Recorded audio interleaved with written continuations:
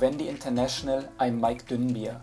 This is the Alcohol Issues podcast. It's Saturday, September 12th, 2020. Welcome to the second episode of the Alcohol Issues podcast. This is our weekly conversation about latest alcohol issues in policy and science and new alcohol industry revelations. Every episode we are also bringing you an in-depth conversation about alcohol issues of global importance. So for this second episode we are following up on last week's conversation with Dag Rekve, the Senior Technical Officer for Alcohol, Other Drugs and Addictive Behaviors at the World Health Organization. Today we are going more in depth on some of the most interesting points that Dag Rekve talked about. This is a conversation that highlighted both how far global alcohol policy making has come since the 1980s and how much is still left to do. It's also a conversation that shed light on both challenges and opportunities to advance alcohol prevention and control in the coming years. So across these dimensions, we have selected 5 highlights that stood out to us. To bring them to the forefront even more, we decided to discuss them a bit more. If you have other alcohol issues that stand out to you from the talk with Dag Rekve, please let us know and we will dive into those topics in future episodes. Here is the conversation again, now with our comments.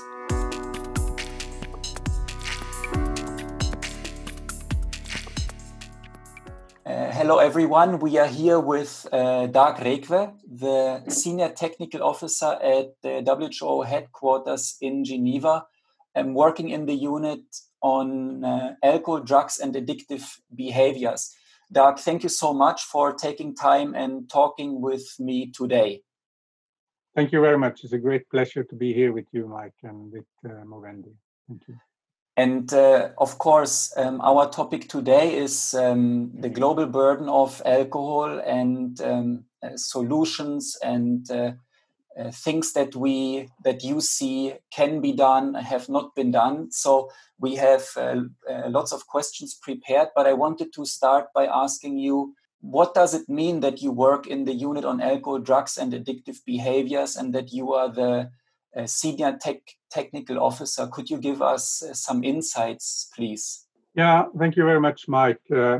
As you know, the World Health Organization is the body in the UN system which is responsible for directing and coordinating health. And we work with 194 member states across 6 regions of the world and from more than 150 offices around the world.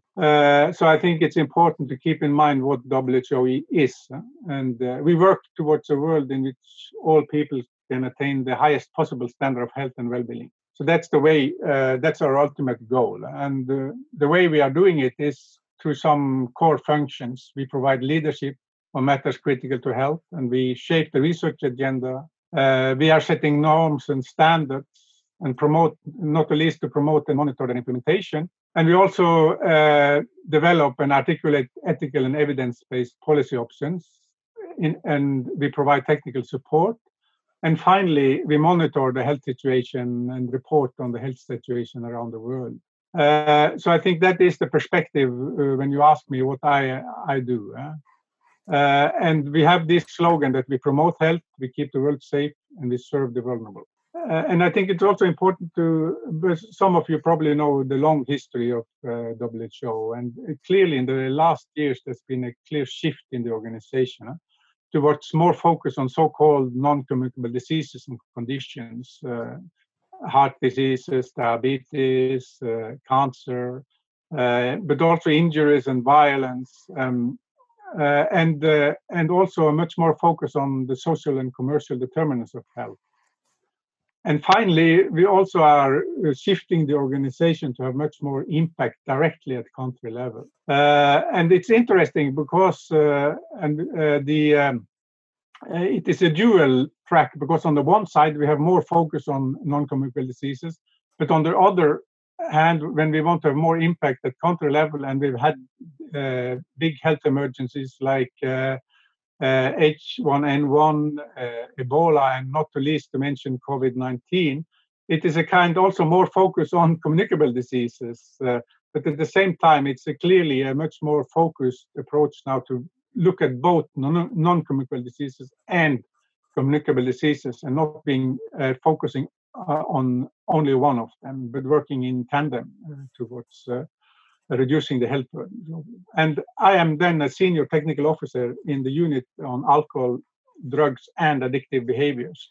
That means that our unit are working both on issues related to alcohol, but also to psychoactive drugs, especially on the treatment side, because we have UNODC, who is working much more on the control side. And then a new issue that has emerged in the last years is addictive behaviors like gambling and gaming, which is now, and especially gaming, is considerably concerned around the world with an increasing use of gaming, online gaming, and we try also to work with those issues, both from a prevention side and from a treatment side. And my main work as a senior technical officer is first and foremost to implement the global strategy to reduce the harmful use of alcohol by providing support to countries, by developing and together with colleagues evidence-based measures and promote them, but also to develop.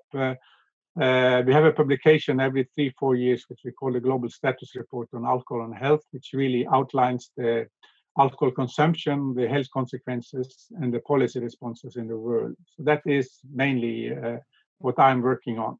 This is a quite impressive list of things that you are doing and that you in WHO are working with. I wanted to ask jokingly, what are you doing in the afternoon?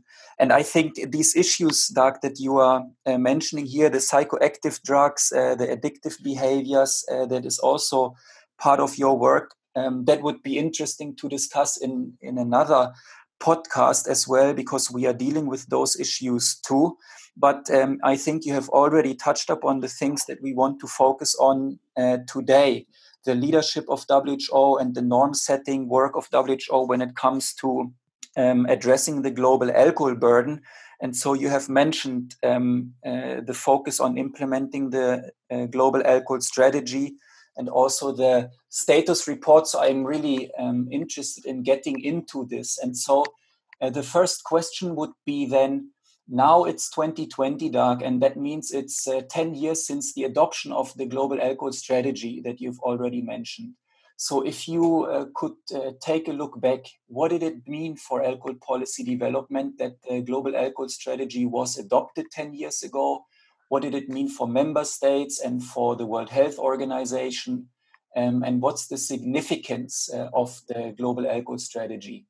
Thank you very much, Mike. Of course, it's always difficult to evaluate the impact of an instrument that is non-binding and so-called soft and doesn't come with hard-cut, clear recommendations in itself. And I think the best way to start discussing the impact of the global strategy is to first look at what happened before the global strategy and what was the status of alcohol in the World Health Organization and in the world before the global strategy. And it was very interesting because the World Health Report in 2002 at that time ranked alcohol as the 5th leading risk factor in the world.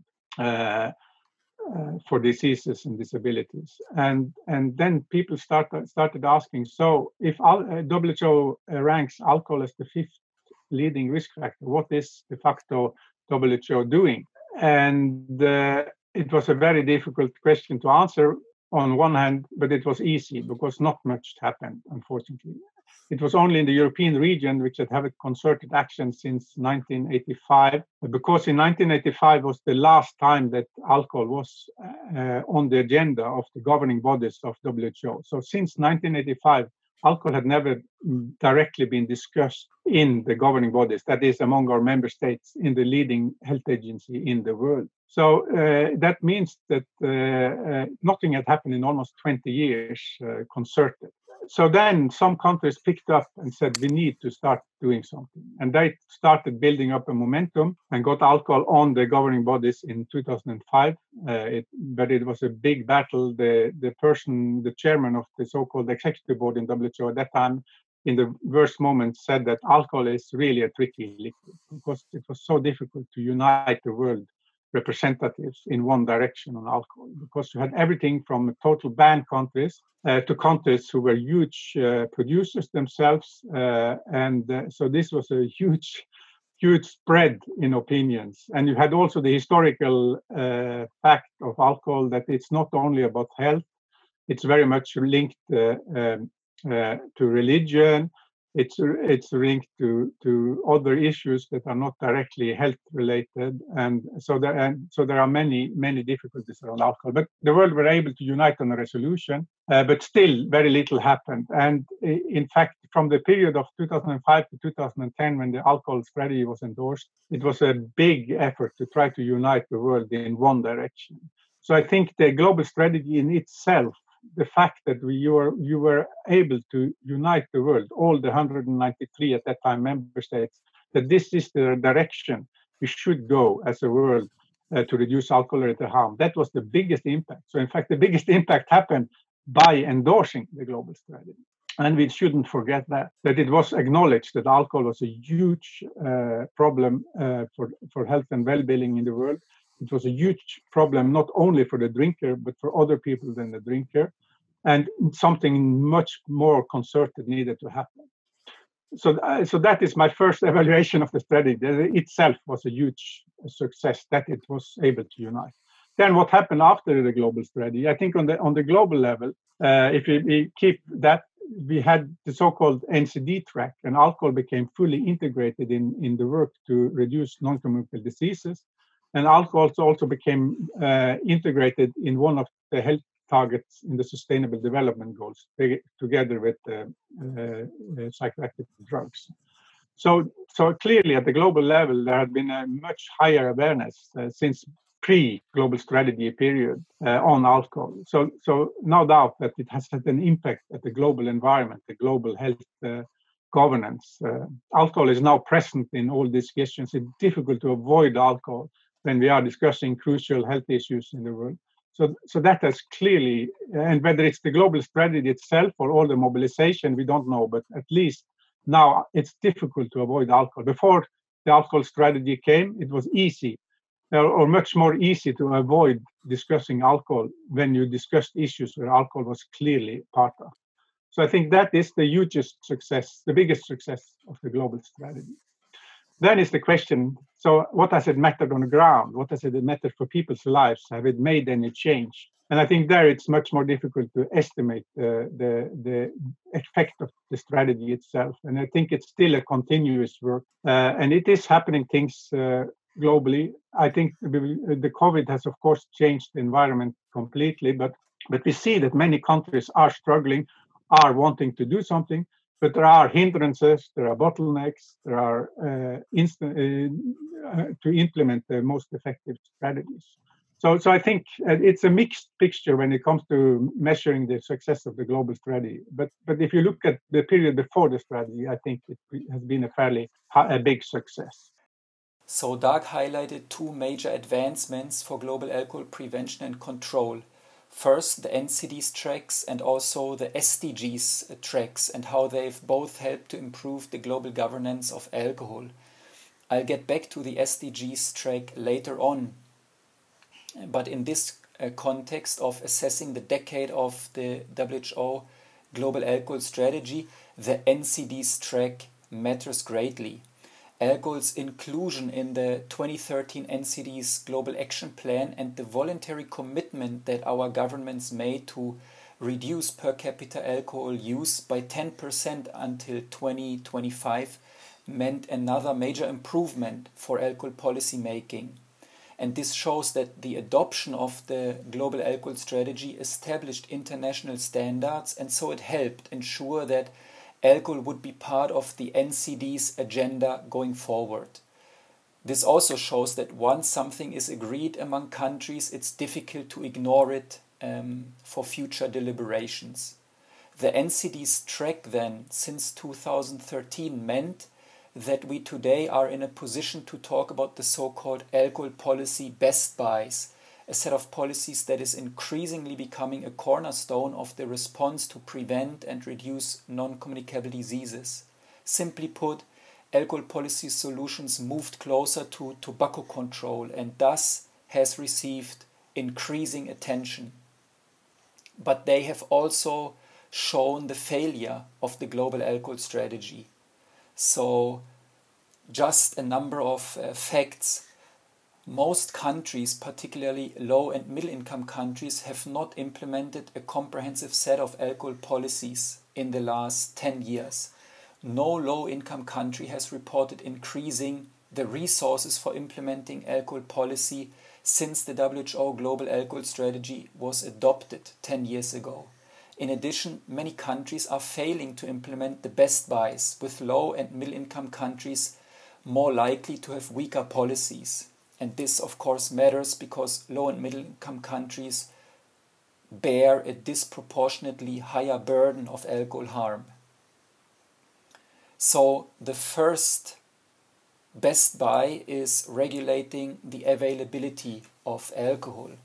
And analysis shows that although physical access to alcohol is proved to reduce alcohol-related harms, less than 1/3 of countries have regulations on outlet density or days of alcohol sales. Some countries, mainly low and middle income countries in Africa, still have no legal minimum purchase age for alcohol at all. The second best buy in alcohol policy is regulating alcohol marketing or banning alcohol advertising, promotions and sponsorship. And analysis shows that most countries have some restrictions on alcohol advertising, but marketing restrictions on the internet and social media are lagging behind technological innovations and e-commerce, including rapidly developing new delivery systems. That means that most countries that reported no restrictions across all media types were located in the African and American regions. And the third alcohol policy best buys is regulating the alcohol price. Increasing the price of alcohol is the single most effective strategy to reduce and prevent alcohol-related harm. Although 95% of reporting countries implement alcohol excise taxes, few actually use these taxes as a public health policy to reduce consumption and related harm. And less than half of those countries use price strategies such as adjusting taxes to keep up with inflation and income levels. So this really shows that the last 10 years have not gone well in actually implementing the best buys. And this comes at a great loss for the countries themselves and the affected communities and people, because we also know that the implementation of the 3 best buys would result in a return on investment of $9 for every $1 invested. So over 50 years, for example, a 20% global increase in alcohol taxes alone could avert 9 million premature deaths.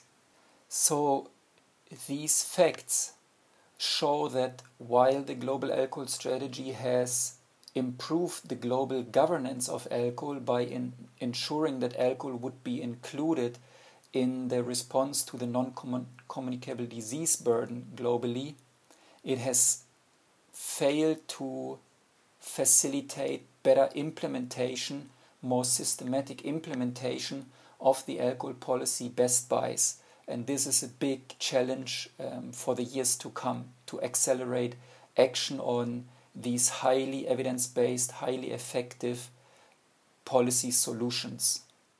And I think it's an important point that you are making, that the strategy united the countries. I think it's quite remarkable to hear that since 1985, alcohol, with the burden it causes globally, has not been on the agenda of the governing bodies of the World Health Organization. So I can clearly see that this is a big achievement then. As you said, it's a tricky fluid, it's a tricky substance.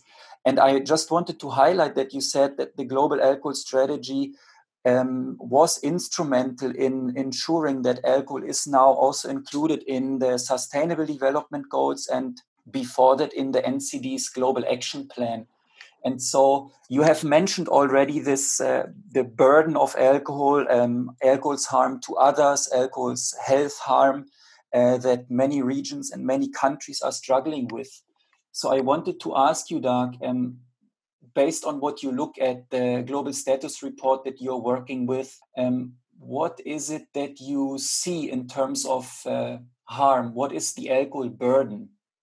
Well, it's a complex burden, and I think we have to start with the basics. And some people don't like to hear this, but alcohol is a toxic substance. It's a psychoactive substance, and it's a substance with dependence-producing propensities. And these three elements, in fact, makes alcohol stand out from many of the other psychoactive substances, because alcohol scores high on the toxicity, on the psychoactive component, and on the dependence-producing component of it. So that's why alcohol is an extremely important issue to look at as a psychoactive substance, and not only look at the toxicity or the intoxication or the dependence, but look at all three together and see how they together produce the huge burden from alcohol, and not only for the body itself, for cancers, for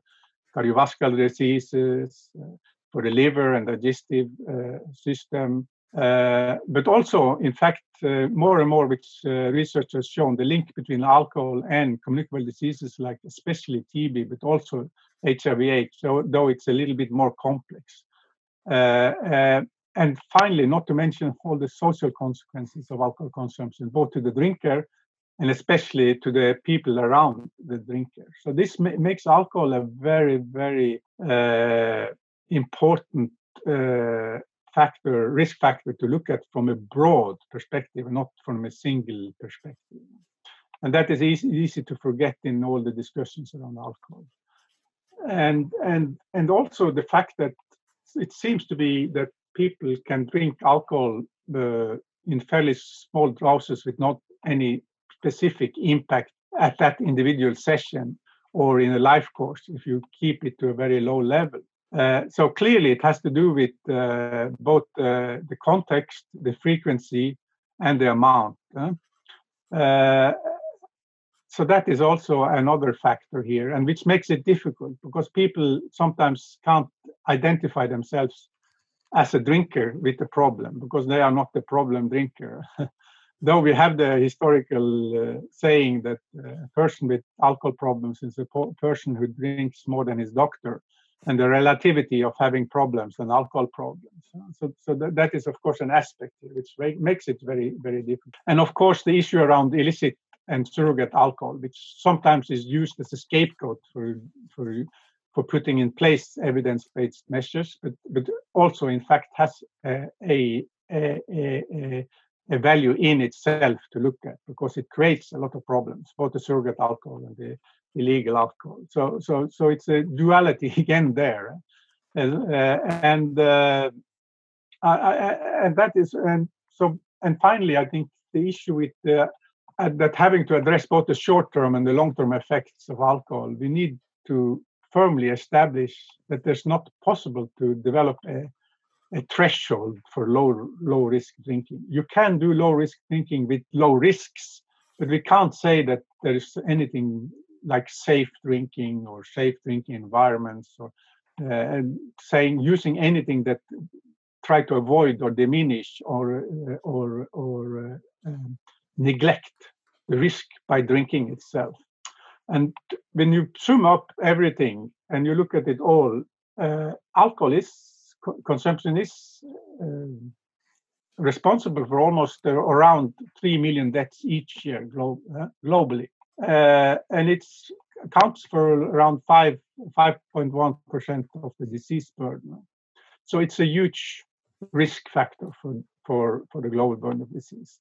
And it's linked to so many conditions. More than 200 codes in ICD-10 or now ICD-11 is detrimentally linked to alcohol consumption.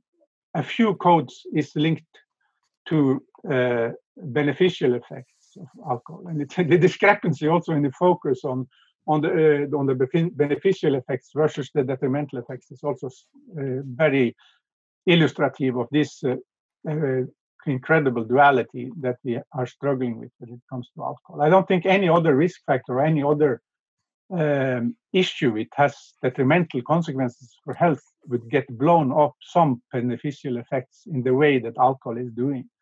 And for us who works with this, it's always amazing and almost incredible to see that health professionals, my colleagues, are blowing up the beneficial effects to proportions which are not defendable in a public health view. And that, I must say, is really, really making me very, very sad and irritated. And I need just to express that. As public health people, we should really look at the detrimental effects. That's our obligation. That is what we are here for, and that is what we need to work on. Not blowing up the beneficial or potential beneficial effects out of proportions and for our own satisfaction or for someone else's satisfaction. That is really, really something that annoys me.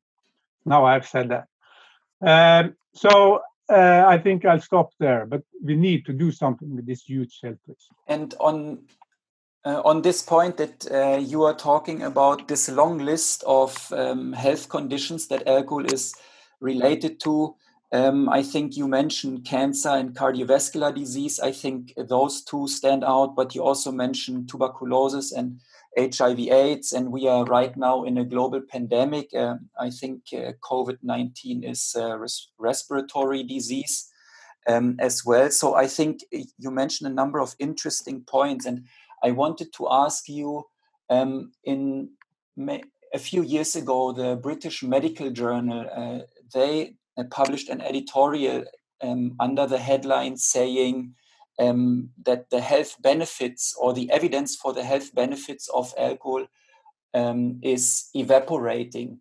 So a few years later, you mentioned now this that there are myths about alcohol's positive effects for the heart, and that this is crowding out the awareness that alcohol causes cancer. Could you just update us, please?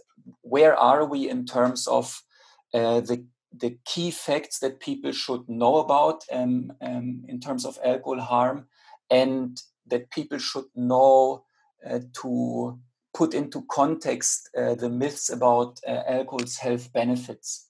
Well, I think, again, back to the fact that we have to start with the core. And the core is that alcohol is toxic. It is psychoactive, and it has dependence-producing propensities.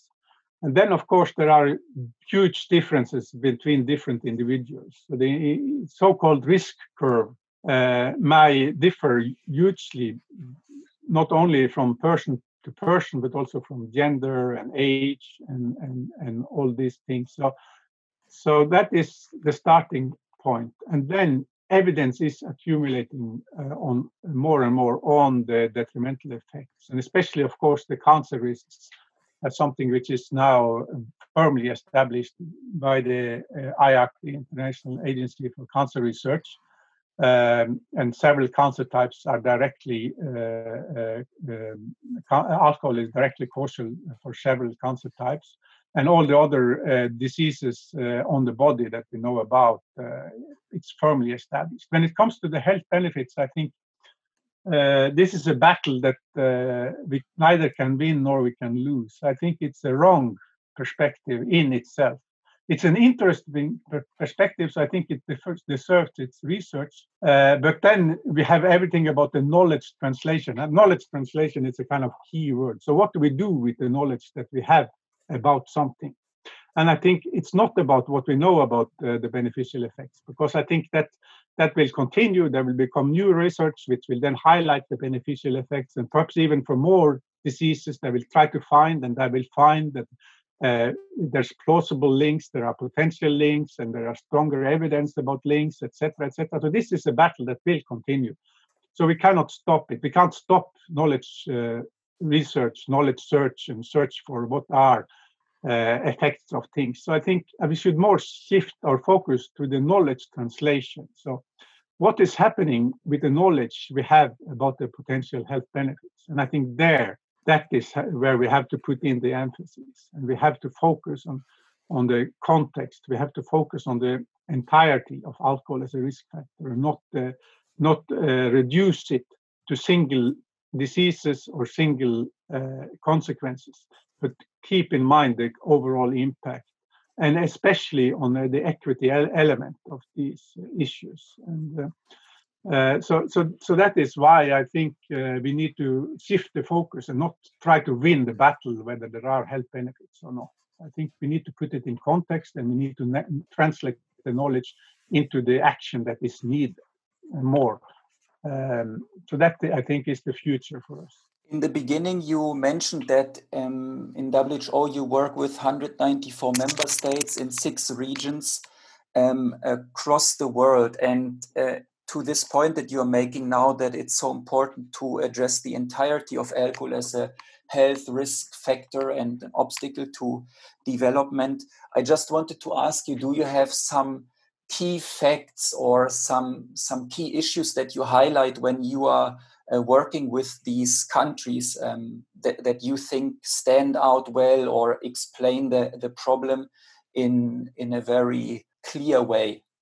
Well, if I knew that, I would probably, it would have been an easy battle, but there is no simple, there's not a panagra, there's no simple solutions. It's very difficult. There's so many, I think, barriers towards action, which makes even compelling evidence being refuted if there are vicarious arguments behind or conflicting interests that don't want to implement the evidence-based measures. So that's why we have a difficult issue to explain it to governments, to explain that this is something that we need to do, because we are only one factor in when a government is deciding, and I think we need to more work on how can we together build a case which makes it impossible for governments, and for many governments it is impossible not to work with alcohol, but for many more governments, it's very easy to avoid alcohol, to still push it under the carpet. So we have to find a strategy, and we don't have the solution yet. It is probably there are 2 ways. One is to do hardcore advocacy and try to shout at governments, and the other is to then constantly build up the evidence base, the technical assistance, and the available tools, and just continue, working. Because also, when you look at the history of alcohol consumption and the problems associated with it and the policy responses, it's again this duality.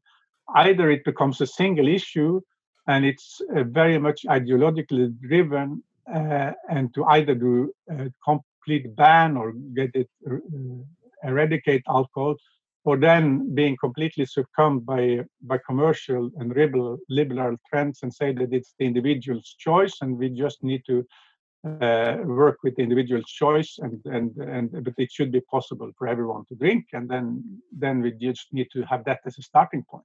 So that is the dilemma, that the world is so widely different, and the issue is at hand is so difficult and ideologically driven that we need again to come back to the public health base for alcohol consumption and alcohol issues and alcohol-related problems, which is difficult because the ideologically part of alcohol movement has been so important in putting in place evidence-based measures. So I think we shouldn't forget them or say that the ideological part of those that are really concerned with alcohol should not be something we are stimulating. But at the same time, we need to be aware that governments have so many competing interests now, and we need to find the right way, and the right way for governments to work to reduce alcohol consumption and alcohol-related harm. So again, there's no simple solution. We just have to continue on the path that we are doing, and we won't solve the problem in the short term or the long term, but we can have considerable achievements if we find the right way and we work together. When you analyze the situation with the implementation of the global alcohol strategy, you talked about some of the big improvements that have happened both in terms of the momentum of the strategy and the unification of the countries around the world. But you also mentioned that in the communities, the work in the last 10 years on alcohol prevention and control maybe has not had the impact that everybody would have wished for when the strategy was adopted in 2010. Now you have also mentioned barriers to alcohol policy implementation, and I think the different aspects of it, that some countries really want to lead on alcohol control and other countries are much more cautious about this.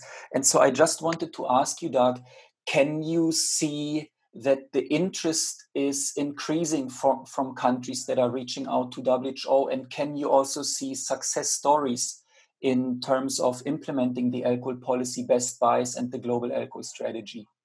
From my perspective and my standpoint, we really see that many more countries now work and try to do something to reduce alcohol-related harm globally and in the country, and also at the municipal level. We shouldn't forget all the different levels. The municipalities have many competencies in many countries when it comes to alcohol consumption and alcohol-related harm, often through licensing systems or social services or treatment systems and even on marketing. So we shouldn't forget the city level, the local level, and of course in federal states, the regional level, and then and the country level itself. One of the main problems we have in reducing alcohol-related harm is that those measures that really have an impact, those measures that really change the situation in the country, is very often outside of the control of the health sector, and it links directly into commercial interests and the revenues of governments. And it is taxation, it is reducing the availability, the physical availability of alcohol, it's reducing marketing, and it's to work with road safety. And those issues are almost all in all countries outside of the health sector itself. And in addition, we have good evidence for so-called screening and brief intervention, that is to discover problem drinking at an early stage and coming in and do some short interventions to try to change the drinking for the person. So I think that's the starting point, is that the health sector is the key advocate for issues that are outside of the health sector. We're already there. We have some problems. But there are ways around it, and especially the taxation. We have seen now in COVID that certainly taxation is becoming we have got a lot of new fans for alcohol taxation, because alcohol taxation by far is probably the excise tax that creates the most revenues for countries, and the revenues are needed in this phase that we are in now. But just coming shortly back to successes, yes, we have had many successes even at city level and up to national level. And in different regions, there have been movements in regions. Here, Dag highlighted the so-called SAFER technical package, a policy blueprint of the most impactful, cost-effective and proven alcohol policy solutions. SAFER is an acronym that comprises action on 5 key areas that Dag all listed. Strengthen restrictions on alcohol availability. Advance and enforce countermeasures against driving under the influence of alcohol. Facilitate access to screening, brief interventions and treatment. Enforce bans or comprehensive restrictions on alcohol advertising, sponsorship and promotion. And raise prices on alcohol through excise taxes and pricing policies. So the first letters of each of these 5 interventions are SAFER, SAFER. And SAFER is the WHO-led initiative that Muvendi International is a founding civil society partner of, with the alcohol policy blueprint as its centerpiece, that aims to support countries in reaching the global target of reducing per capita alcohol use by 10% until 2030. And I think it's in this context of the SAFER initiative that more and more countries are requesting technical support from WHO to implement these alcohol policy solutions and to find a way that is comprehensive and sustainable to reduce their massive alcohol burden. In this context, it's important also, I think, to highlight Dag's point about the potential of especially alcohol taxation. We see clear evidence now that shows that revenues from excise tax, from alcohol company tax, from licensing fees and other alcohol taxes could help cover and even meet the costs of a comprehensive alcohol control program, the prevention and treatment of disorders caused by alcohol, as well as contributing to the funding of other health and development priorities. Imagine that a 20% increase in the price of alcohol through higher taxes could accumulate as much as $9 trillion in increased revenues globally over the next 50 years. In fact, alcohol taxation is a triple win measure. It helps reduce and prevent alcohol harm, it helps raise government revenue for investment in health promotion, and it helps achieve larger development goals. And as alcohol policy analysis and evaluation, including alcohol taxation, has been more firmly established within the wider public health community now, more and more science is being produced that examines the impact and the potential of the alcohol policy solutions, especially alcohol taxation, that increasingly is understood as a smart investment. I think it's difficult when we talk about the success story not to talk about Russia and what has happened in Russia the last 25 years. And of course, it cannot be directly linked only to the global strategy, but it shows what happens in a country when the problems just becomes too big. Yeah? Because Russia historically is of the heaviest drinking countries in the world. Yeah? But now they stand out as an example of how a long-term strategy using very stringent policy reforms can reverse devastating effects on alcohol. Because in the early 1990s, alcohol consumption was extremely high. And after the dissolvement of the Soviet Union and the liberalization of the markets, alcohol consumption really skyrocketed.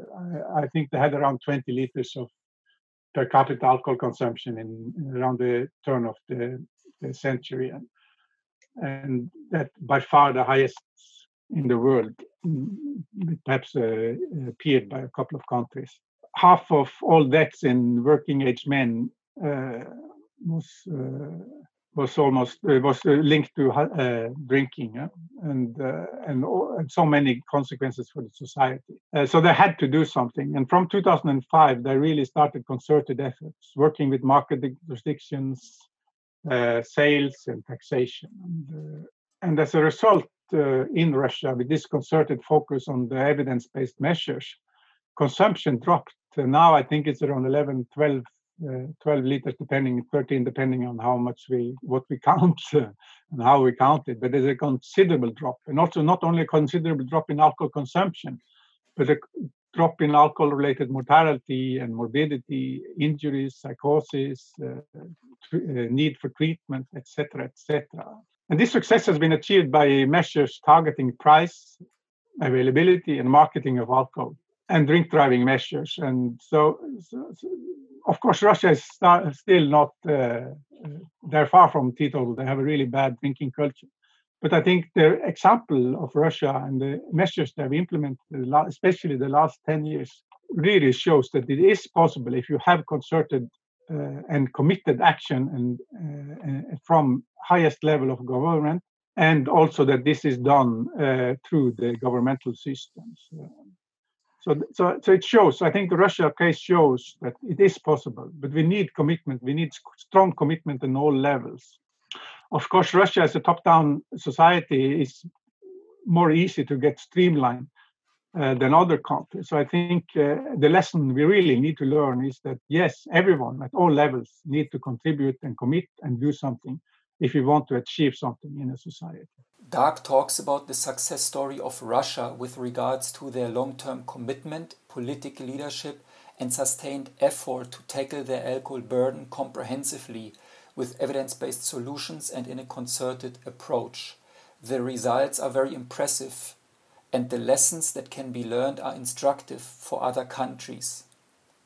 There are also more countries from different parts of the world and with different alcohol norms and different sets of alcohol issues that have used the momentum since the adoption of the global alcohol strategy to advance their own alcohol prevention and control measures.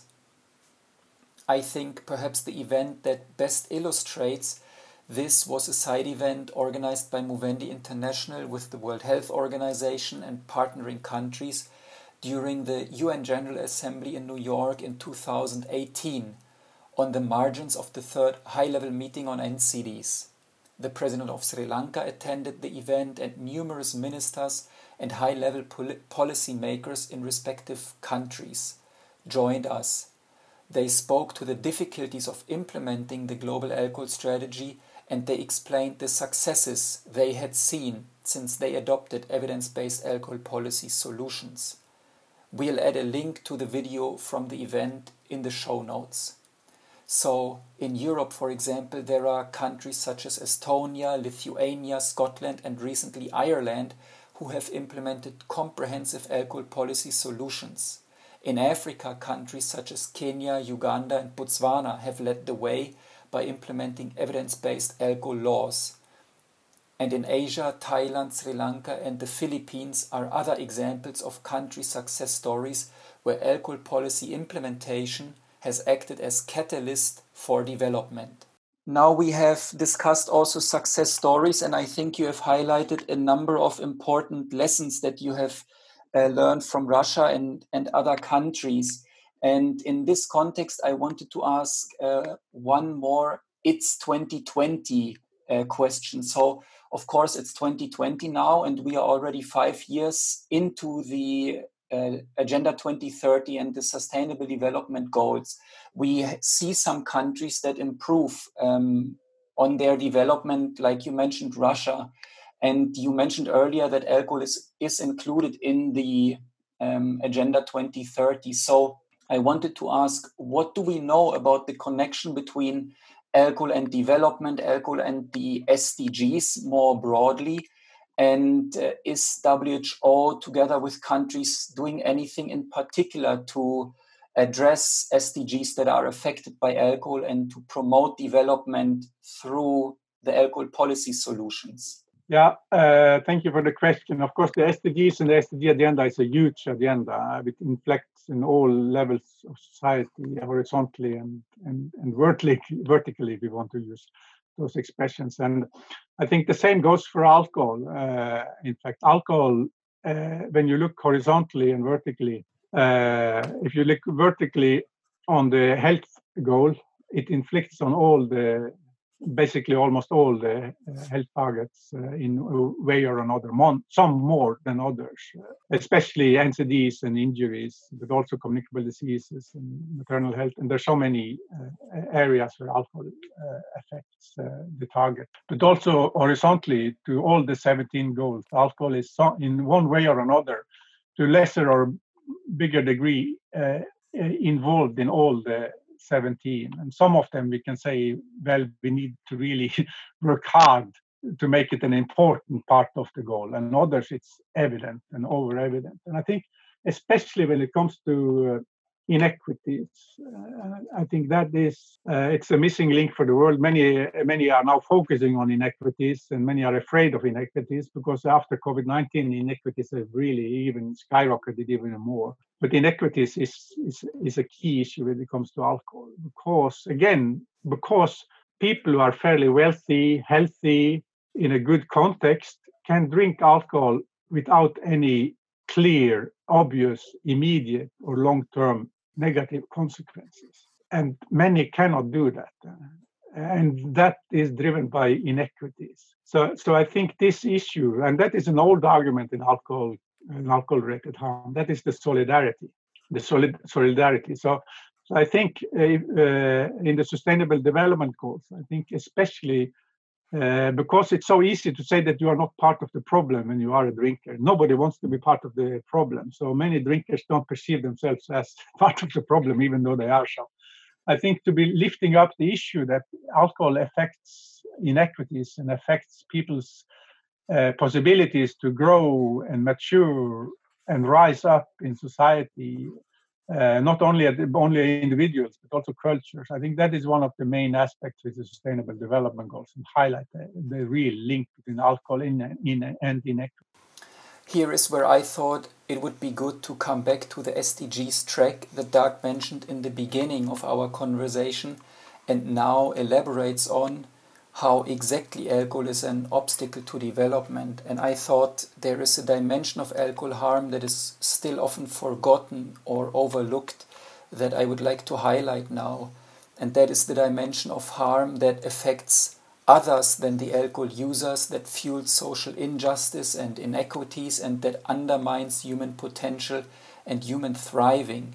Movendi International has made the analysis and can show that 14 of 17 SDGs are adversely affected by alcohol, and that all dimensions of development are negatively affected by alcohol.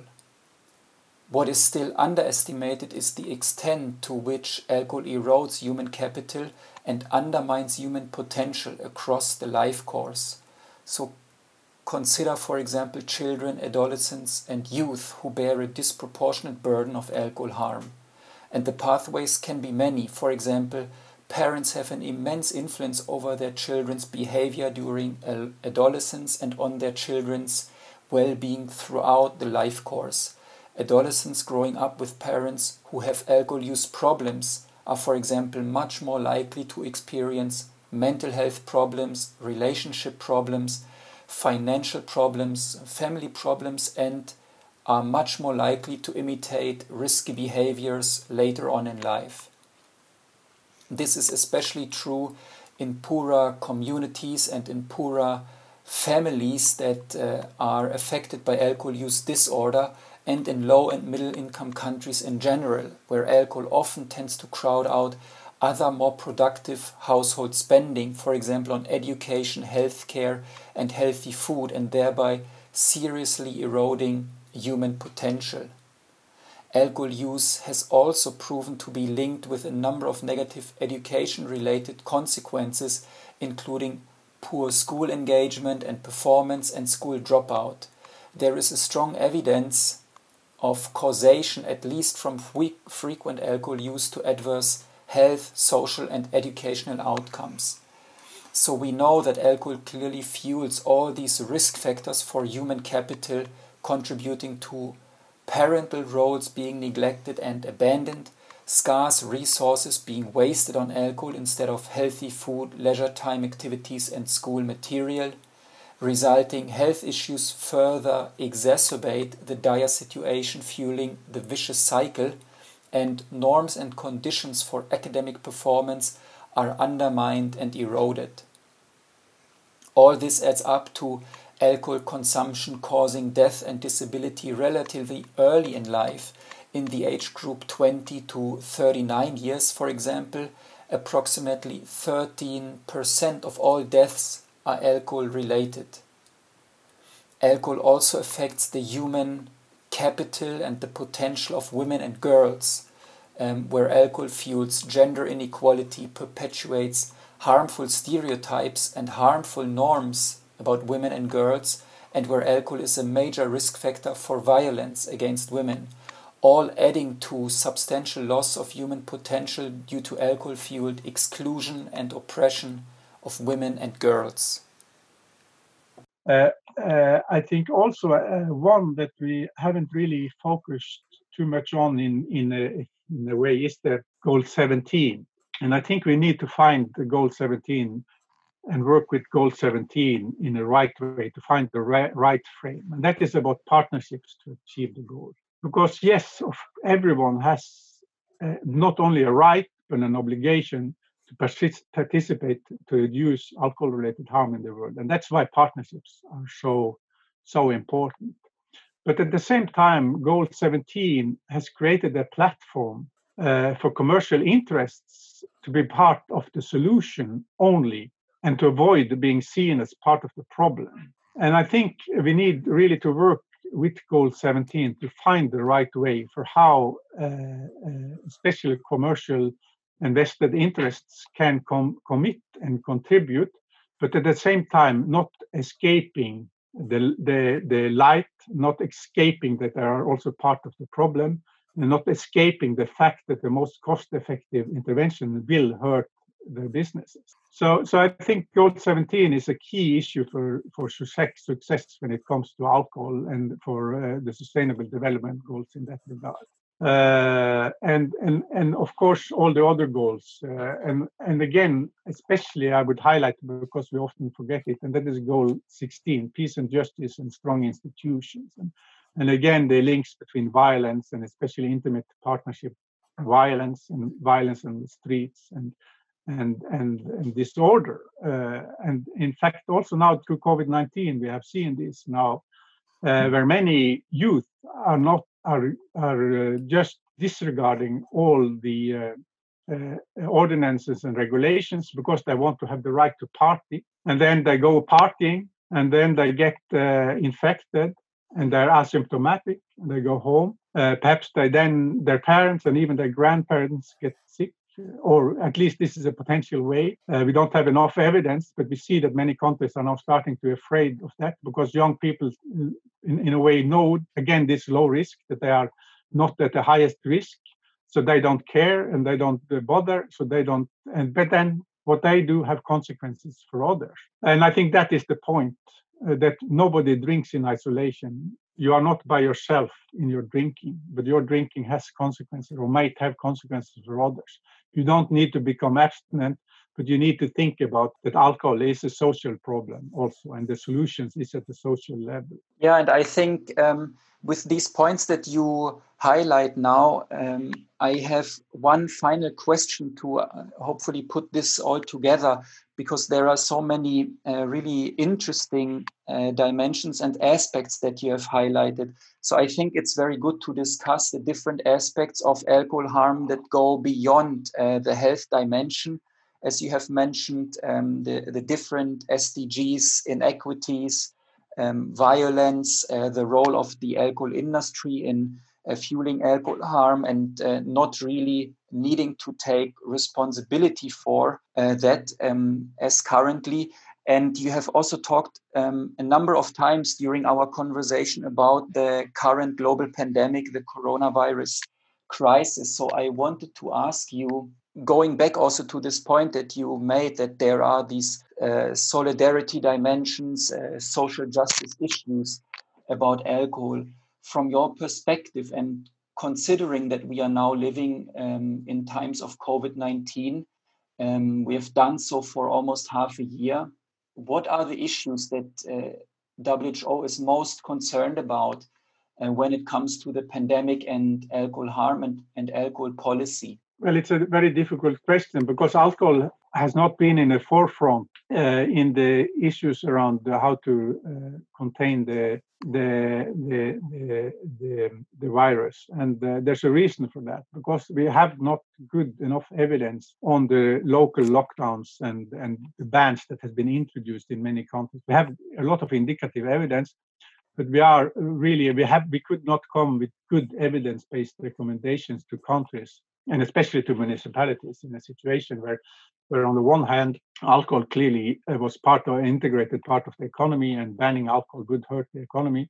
On the other hand, we knew also that there were increased risks by continuing having alcohol present, especially in a partying culture environment. But at the same time, we need to develop the evidence base for the direct link between an indirect link between alcohol and COVID-19 spread. So that is why it has been difficult. We have given some advice and general advice, but at the same time, the countries themselves have a wide range of approaches, from declaring alcohol as an essential good to introduce a complete local ban or national ban on alcohol consumption. So I think it's still difficult, and we are still in the early stages, but clearly, and this is a huge natural experiment now, which will increase the evidence base considerably if we do concerted research of this huge natural experiment. So I think, but clearly it will change the context of alcohol discussions.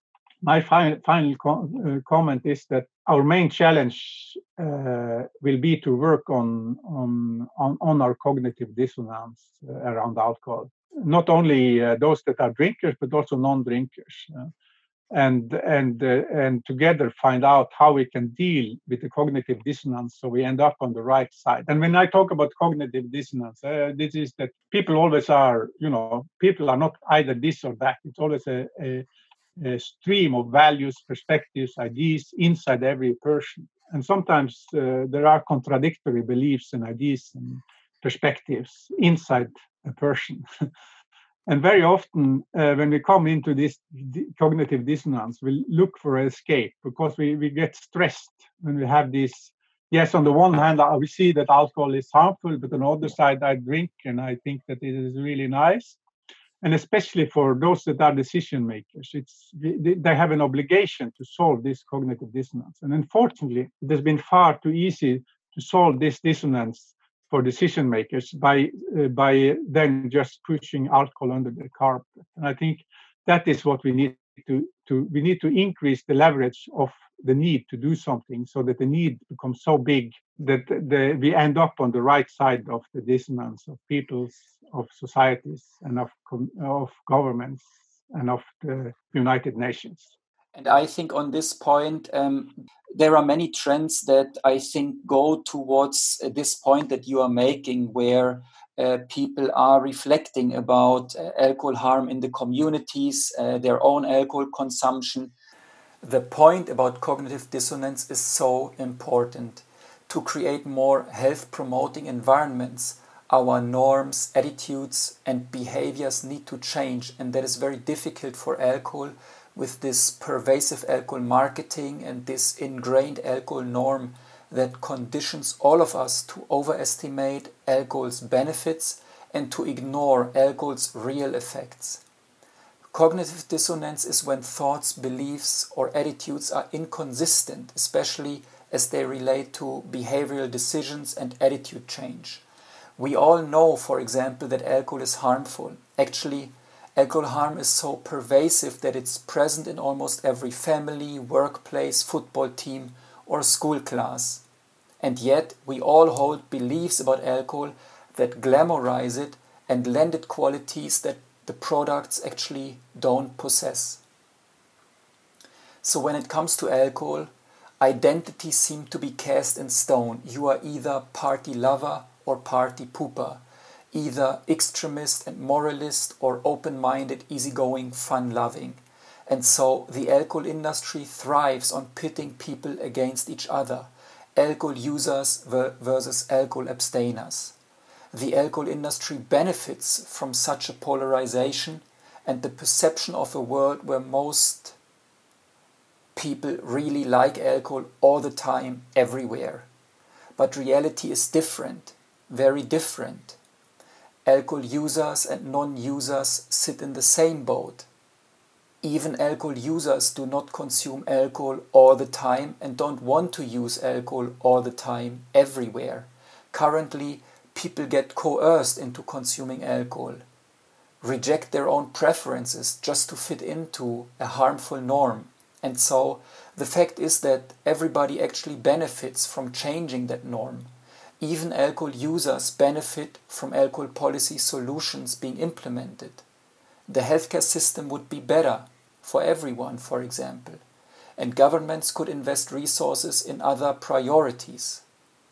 So going forward, in our upcoming conversations of the Alcohol Issues podcast, we will explore these topics further to dive more into cognitive dissonance, to explore more the alcohol norm, and to look at solutions for this topic. We can see a youth generation that is increasingly choosing to stay alcohol-free longer or to reduce their alcohol consumption a little bit. So there might changes be coming from the community. And as you said, WHO is getting requests from member states for technical support. So hopefully we can build on those trends then to address this global burden in the next 10 years. Yeah, I think it's unavoidable. And we are now working here in Geneva to develop a global action plan to reduce the harmful use of alcohol following the global strategy. And this is really I think this is the place now that we have to put in all our efforts to try to get a good action plan. I know many are disappointed. They want to have more legally binding instruments and more concerted actions.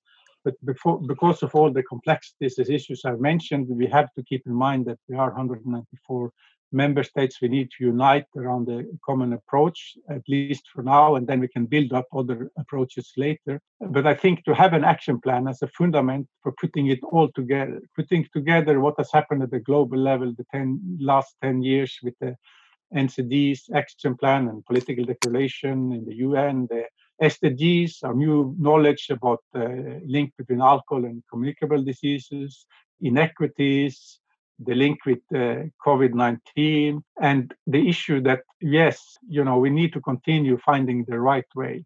And the action plan is really the place now that we need all good hands on deck and work together to find a solution, get a good action plan, and start working on it. That is my main task to help and facilitate that happening. But we here in the World Health Organization in Geneva, we cannot do it alone. We need help, not the least from our regional offices, which are very autonomous here. We need help from the country level of WHO. We need help from governments in the process of formulating the action plan and endorsing the action plan and implementing the action plan. We need the industry and commercial determinants to work also in the right place so that they can do what they can do at best to reduce and not create more harm for the action plan. But not at least to mention, we need a strong and united civil society, and not only the so-called risk factor-oriented civil society organizations working with alcohol, tobacco, road safety, etc. But we need horizontally across, and especially those that are working on diseases, on cardiovascular diseases, on cancer. We need those to really put all the efforts together now to get a good action plan. It's a written instrument. It's words, but those words can come into action if the words are good. And now we need good words, and we need help to do that. Thank you very much, Dag. Thank you very much, Mike. It's been a real pleasure to be with you here today to talk about this very important issue. Thank you.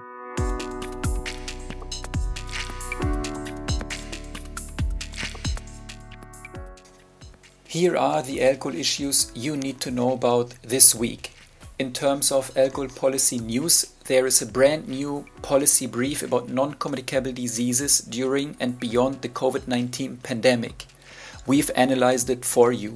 The World Health Organization has released a new policy brief entitled Responding to Non-Communicable Diseases During and Beyond the COVID-19 Pandemic.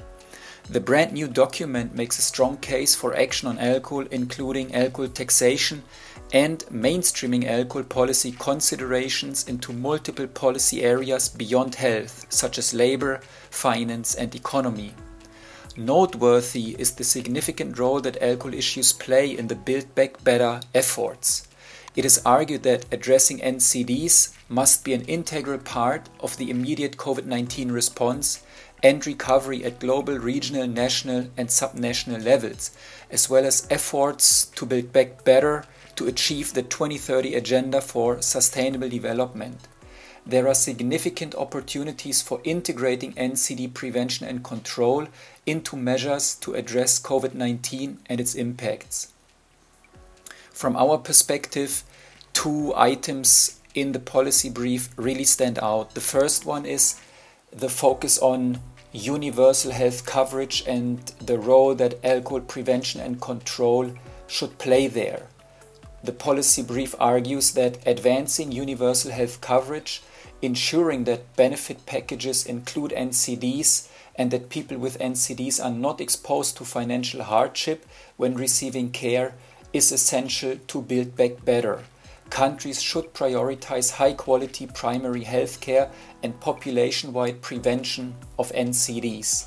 Both these dimensions matter for alcohol harm, as it's very important that people with alcohol use disorder receive services, receive care, and that overall alcohol harm, population-level harm, is being addressed proactively as to ease the burden on the overall healthcare system.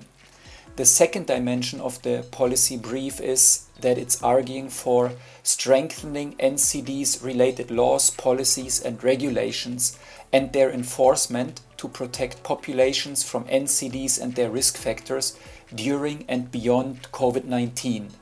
And here the best buy policy solutions are coming up again. Advancing taxes on products that are harmful to health, such as tobacco, alcohol, sugar-sweetened beverages and fossil fuels, regulating marketing of tobacco and alcohol and other harmful products, regulating online sales and home delivery of tobacco and alcohol products in order to enforce marketing laws and prevent sales to minors and intoxicated people, and importantly, restricting or prohibiting political interference and lobbying by representatives of the tobacco, alcohol, and other harmful industries that profit from health-harming products and processes.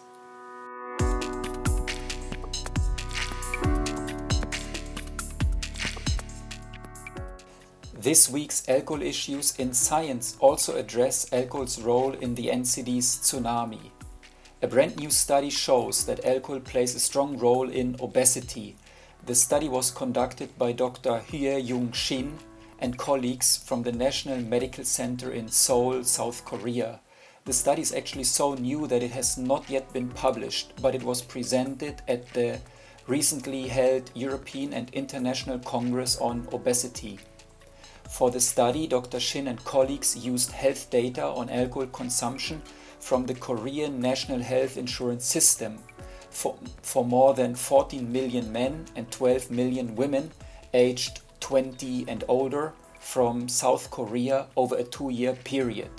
And what they found is that even after accounting for potentially confounding factors including age, physical exercise, smoking and income, the analysis showed that there is a strong association between alcohol consumption and obesity, and there is a strong association between alcohol consumption and metabolic syndrome. And metabolic syndrome is a cluster of conditions including overweight, obesity, abnormal blood sugar, high blood pressure, and abnormal blood fats that put people at higher risk of heart disease, heart attacks, and stroke. The study also shows that the more alcohol that is consumed, the bigger the risk for obesity and metabolic syndrome.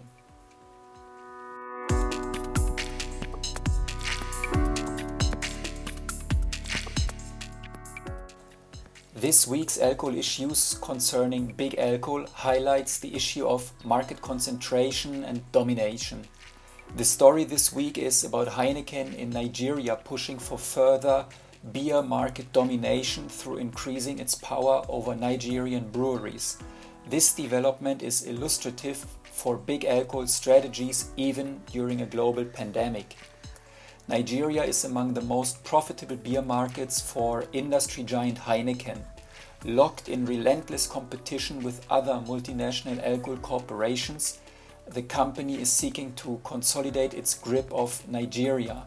Through a new acquisition of additional equity stakes in Nigerian breweries, Heineken is pushing for further market domination in the country.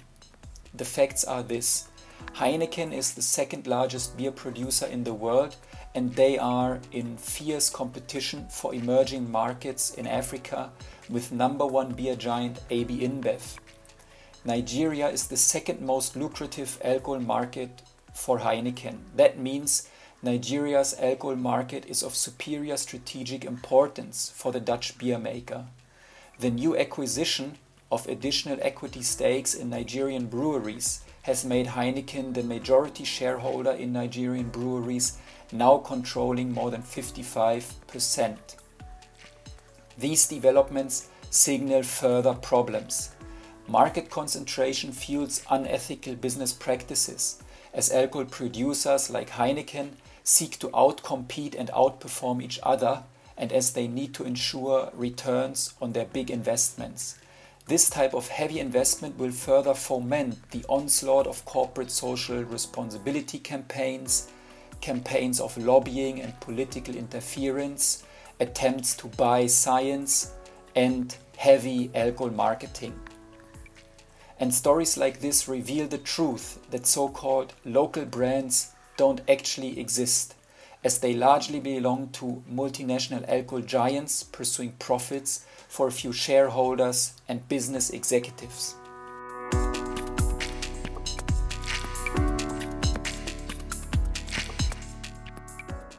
To read more about this week's alcohol issues and to provide you with more details and sources, we have referenced all stories in the show notes so that you can easily find the latest Science Digest and all alcohol policy stories. We also link to the facts discussed in the comments during the conversation with Dag Rekve.